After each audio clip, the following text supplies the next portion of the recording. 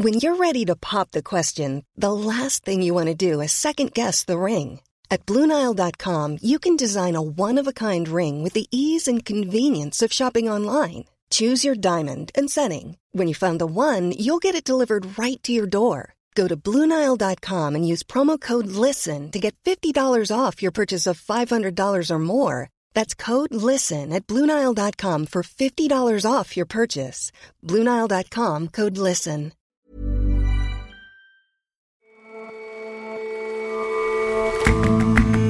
Hello and welcome to The Intelligence on Economist Radio. I'm your host, Jason Palmer. Every weekday, we provide a fresh perspective on the events shaping your world. First, he was a Wall Street upstart. Then, he became a legend. Then, a convicted felon. Now, he's got a clean record thanks to a presidential pardon this week. For many, Michael Milken is emblematic of Wall Street avarice and greed. For others, he remains a hero. And traveling the world is much easier if your passport is widely accepted without a visa. By that measure, Japan's is the world's most welcomed. So why is it that so few citizens have them?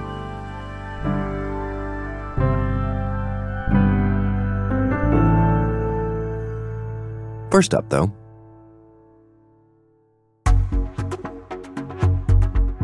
Iran will hold its parliamentary elections today, but they'll be far from democratic. The Guardian Council, which is a group of clerics and Islamic jurists, they decide who is allowed to run in the election.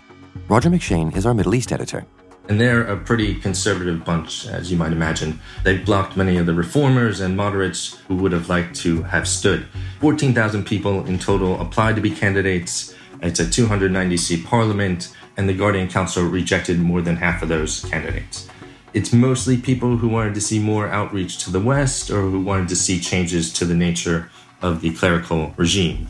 Now, the council has always been strict about who can run in elections. You are never going to get a candidate that forcefully rejected the system of clerical rule. But the range of candidates allowed to run this time around is more narrow than it has been in years. I mean, in many constituencies, voters don't really have any choice at all. And if the only choice is the country's hardliners, that could have consequences for America. A few days ago, we took bold and decisive action to defend American lives and deliver American justice. Last month, the Trump administration killed Iran's top military commander, Qasem Soleimani, in a drone strike. The world's #1 terrorist. It was taken as an act of war, igniting anger on Iranian streets, and from the government, pledges for harsh revenge. Public anger soon turned, though, to the Iranian regime itself, when it was revealed to have accidentally downed a passenger plane during the standoff, killing 176 people and then hiding its mistake. Iranians filled the streets to protest against the cover-up, their rage compounded by the cratering economy and a leadership that seems completely out of touch. In today's polls, though, Iran's leaders were aiming to unite the public in a show of strength against America. But they're likely to get something else entirely. As weird as it sounds, hardliners are trying to paint the election as a further form of revenge against America, a way of sort of showing it up. They want to be able to point to the vote and say, look, America, the Iranian people are united against you. So, for example, you get the supreme leader, Ayatollah Ali Khamenei, saying, even if you don't like me, you need to come out to vote for Iran. He's even called it a religious duty. That, of course, is a pretty convenient thing for him to say. Because there are only hardliners running, there's no way for Iranians to both vote in the election and express their disapproval for the clerical regime. And how do you think the people will respond to that with their hands, if you like, ideologically tied? You should expect to see incredibly low turnout. Part of it is because Iranians don't feel like the election offers them a real choice, but their frustration goes well beyond the limited pool of candidates. The economy has been battered by American sanctions reimposed after Donald Trump pulled out of the nuclear deal that America signed with Iran in 2015. Late last year, there were big protests in Iran over a hike in the price of fuel. This clearly rattled the regime, which responded with the bloodiest crackdown since the Islamic Revolution in 1979. So Iranians are increasingly fed up with their leaders. So what sort of effects will that have on the sort of internal politics in Iran if the hardliners' view here was to try to drum up support, to drive turnout, to make people more committed to their cause, and instead turnout goes through the floor and people remain disaffected? Yeah, the clerical regime has always had this sort of pretense of legitimacy, because underneath it is this sort of democratic system, quasi-democratic system. It's always been sort of limited democracy, but it does give the regime this pretense of legitimacy. And, if Iranians sort of now give up on this idea of democracy, if it's exposed as completely fake, I think that pretense goes away, and it really undermines the clerical regime's claim to power, or legitimate power. And that could lead to more people coming out onto the streets against the regime. And so the mood of the country then is much different now from that of the last election in 2016. Yeah, things could not look more different compared with 2016. Then there was still hope that the nuclear deal would boost the economy, lead to more engagement with the world, and perhaps even prompt reforms at home. In the parliamentary election that year, you saw the reformist and moderate bloc make big gains, winning 41% of the seats. But since then, there's been only disappointment, and the frustration is not only directed at the hardliners. Iranians also feel that more pragmatic politicians, such as the president, Hassan Rouhani, have not really delivered on their promises from 2016, the promises of a better life and the promises of social and political restrictions being lifted. And what you see now is sort of the reformist camp in a state of disarray. Now, of course, Rouhani has been hobbled by the clerics and hardliners who hold the real power, and there's really no better evidence of that than the fact that 90 current members of parliament, nearly a third of the body, and these are mostly moderates, have been barred from running in this election. But if Iranians are going through hardship because of the economic situation, some of that is coming not from within but from without in the form of America's maximum pressure campaign. How much do you see the effects of American policy as essentially part of the politics here? I think it's a big part, and I think the election tells you something about U.S. policy. It tells you how dependent U.S. policy is on revolutionary as opposed to evolutionary change in Iran. The authors of the nuclear deal hoped it would empower more moderate and pragmatic politicians in Iran, which it did to some extent, and they also hoped it would lead to more gradual changes in Iran's foreign policy. Now, there was never any guarantee that those changes would have developed, and Iran certainly continued to meddle in the Middle East after the nuclear deal was signed. But Donald Trump cut that whole experiment short by pulling out of the nuclear deal and implementing that policy of maximum pressure, which has really completely undermined the pragmatists in Iran and pushed the clerical regime into a corner. Now, the regime has responded by doubling down on its confrontational approach, lashing out in the region, restarting parts of its nuclear program, and attacking American interests in the region. And the elections are likely to result in big gains for those who support that confrontational approach, while at the same time really signaling the political demise of Iran's pragmatic and moderate bloc. So with hardliners becoming only more entrenched, doubling down, as you say, that speaks to a future in which the recent behavior of Iran on the world stage of regional aggression, nose-thumbing, and the like, that could only get worse. I don't think Iran's appetite for revenge against America has been sated. And I think you're going to see more sort of lashing out in the region through its proxies. And this is troubling because with hardliners ascendant on both sides, the risk of an actual war between America and Iran grows. Roger, thank you very much for joining us. My pleasure.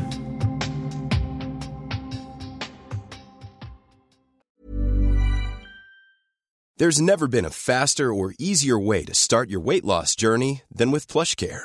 PlushCare accepts most insurance plans and gives you online access to board-certified physicians who can prescribe FDA-approved weight loss medications like Wegovy and Zepbound for those who qualify. Take charge of your health and speak with a board-certified physician about a weight loss plan that's right for you. Get started today at plushcare.com/weight-loss. That's plushcare.com/weight-loss. plushcare.com/weight-loss.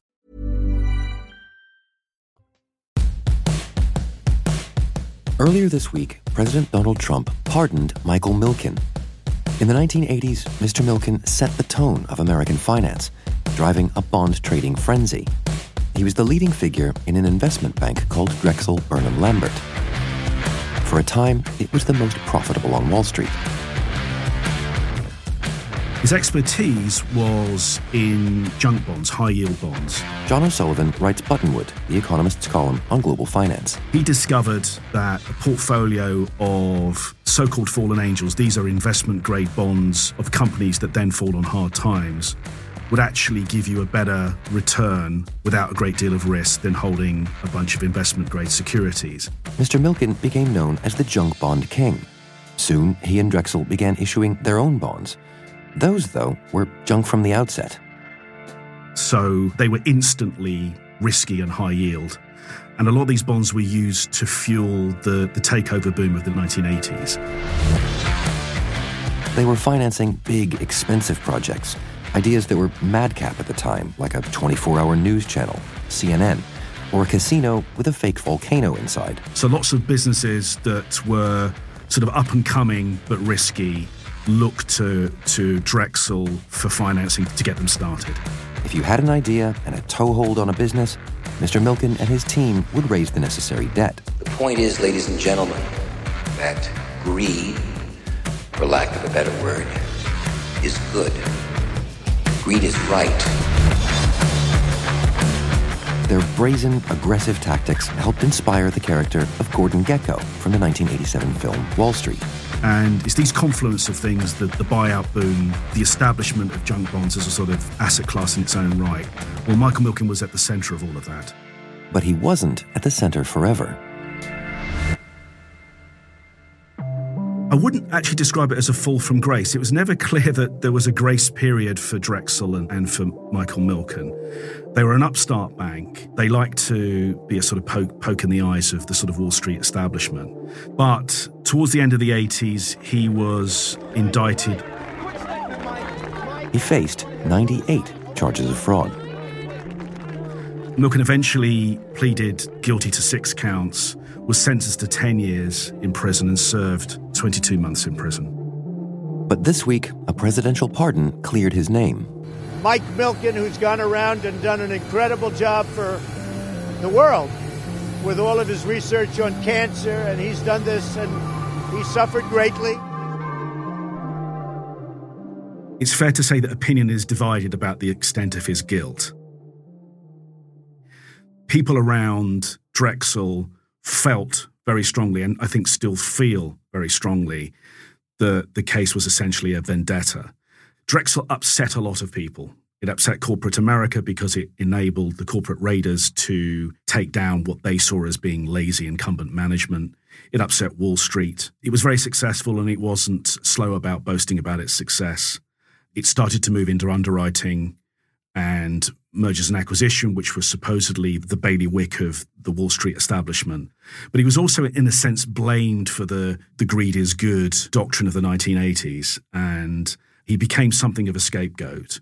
I would also say, though, that if you are so central to a market as Milken was, it's probably very difficult, almost a miracle, in fact, to not at least transgress some securities laws. There are many conflicts of interest if you are both a market maker and an underwriter, and it may well be the case that those conflicts were not brilliantly managed.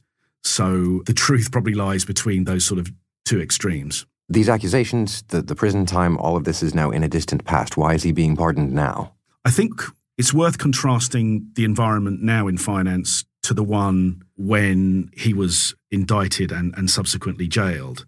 Back in the late 1980s, Milken was an anti-establishment figure. These days, the financial establishment are, to a large extent, people who worked with Milken at Drexel Burnham in the late 1980s. Just think of the cohort effect. If you were a very bright MBA graduate in the mid-1980s, the place you wanted to go and work was Drexel, and the person you wanted to go and work with is Michael Milken. And that cohort of people who went there are now at the top of Wall Street, particularly in private equity, but in finance more generally. They're the boss of Goldman Sachs, the boss of Apollo, the boss of Jefferies, the investment bank, the head of Bain Capital. It goes on and on. The list is basically a who's who of who's important in finance. You know, he is a kind of godfather figure to these people. So it's an environment where he is much more likely to be viewed kindly and to sort of secure a pardon, I think. Why does Mr. Milken want this pardon? He's long since out of jail. He's made his name. He's a well-known, well-liked philanthropist. What difference does it make? It's a really good question, and I've puzzled over it. One of the things that went with the indictment was that he was barred from the securities industry. I don't think at age 73 he wants to get back in the game. In a sense, he's already in it in a kind of, informal advisory role. I think it's something, it's always about legacy, isn't it? I suspect he wants to be recognised as a financial innovator and a thinker about finance. And to the extent that his reputation is tied up with this prosecution and jail time, that gets in the way of that. So I suspect it's legacy, but also wanting to be known as a different sort of figure than this, than the totem of the greed is good decade. So where does the balance fall then? If he ended up viewed by some as a shady figure, by others as the founder of some principles that are now useful, has he been good for finance, bad for finance? Would somebody else just have done it in his place had he not done what he did? I think he's a pretty unique figure. In order to be able to create a market for very disparate and very unusual securities and have an instant recall about their attributes, who owns them, who might want to own them, who's selling them. That's an unusual set of abilities to have, and to have it in one person is quite unusual. And he marries that as a practitioner with a sort of deep theoretical understanding of corporate finance.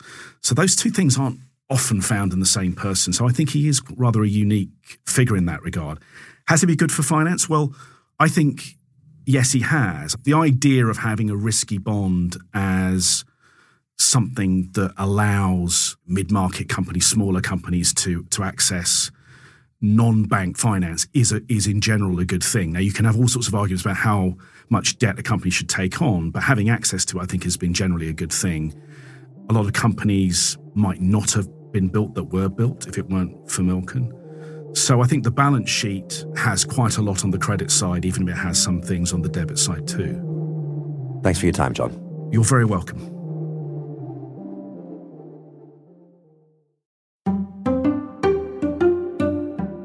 Japan's chrysanthemum-decorated passport opens a lot of doors. More than 190 countries admit Japanese visitors without a visa. It is, by that measure, the most welcomed passport in the world. Yet not many citizens have them.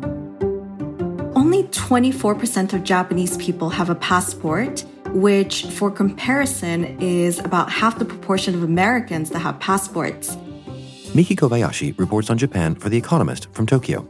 Japan also has the lowest percentage of passport holders in the G7, and the share of people who hold passports in Japan has also been declining from about 27% back in 2005. So why is it so low and getting lower? So I spoke to Morishita Masami, who chaired a government committee to promote outbound travel from Japan, and she guesses that about 2/3 of Japanese population aren't very excited about traveling abroad. And one reason is that people simply don't get enough annual leave. Employees, for example, only get somewhere around 2 to 3 weeks of paid leave a year. And another reason is that the Japanese generally see the world outside of Japan as a very dangerous, very unsafe place. And another big issue is their fear or embarrassment of using non-Japanese foreign languages. So Morishita-san even referred to this phenomenon as almost an allergic reaction to using other foreign languages. There's just not a culture of international travel then? Money is another big issue. So sluggish wage growth plus a weak yen has made overseas travel less affordable for many Japanese people. And even pensioners with presumably a lot of time and a lot of disposable income are traveling less because they worry about not being able to support themselves financially in the future. You might be able to understand that about pensioners, but what about the other end of the age spectrum? What about the young people, the backpackers, the wide-eyed about the world? So in the 1980s and 1990s, yes, the young backpackers, the young people, they were traveling and backpacking around the world a lot more frequently than today. And the strong yen back then made travel affordable for these young backpackers as well. But since then, backpacking for weeks or overseas travel in general has lost its luster, if you will. It's just become one of the many leisure options available to the Japanese population. Well, what about the contingent of young people who are studying abroad? So the number of young people studying abroad has also been declining. According to the OECD, the number of students seeking university degrees abroad outside of Japan has actually dropped by a third from its peak in 2004. And this is partly due to the fact that the number of young people in Japan is unfortunately shrinking. And it's also partly due to the high cost of studying abroad, especially in the United States. And there are also institutional hurdles. So because the Japanese academic year starts in April, students often find it hard to enroll in overseas programs. And most university students also go through a recruiting system during the third and fourth years of university. And this basically discourages them from leaving Japan to study. And another big reason is because they simply don't see the point. Japan's labor crunch means that companies across the country are in dire need of new employees. And so basically, these firms will hire new graduates, whether they do or don't have study abroad experience on their resumes. And this mentality that studying abroad doesn't really mean much for their careers and whatnot has actually been quantified by a government study from last year. So the survey found that 53% of Japanese students are not interested at all in studying abroad, which was unfortunately the highest ratio among the 7 countries that were covered in that survey. So it sounds as if there are some sort of fixed structural reasons why people are leaving Japan less, but also some possibly transient economic ones. I mean, where do you think these trends will go? Will there just be ever fewer people who hold passports and use them? Well, the Japanese government, for example, has been pushing to create committees on outbound travel. And also there are a lot of study abroad scholarships that the government has been providing. And then so there might be some uptick in the number of people that study abroad or travel. I think one of the biggest reasons why the Japanese government has been pushing for it is because it creates really good people, really good workers to work in a more international environment. In Japan, for example, we don't use a lot of English. And then so creating that incentive for people to travel abroad, to see the world, study in different countries and languages, it enables them to, come back and contribute to Japanese society and make the Japanese society even more international.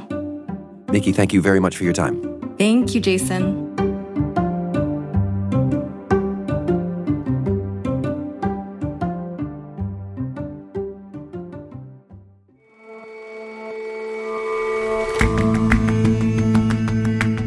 That's all for this episode of The Intelligence. If you like us, give us a rating on Apple Podcasts. And you can subscribe to The Economist at economist.com/radio offer. 12 issues for $12 or £12. See you back here on Monday.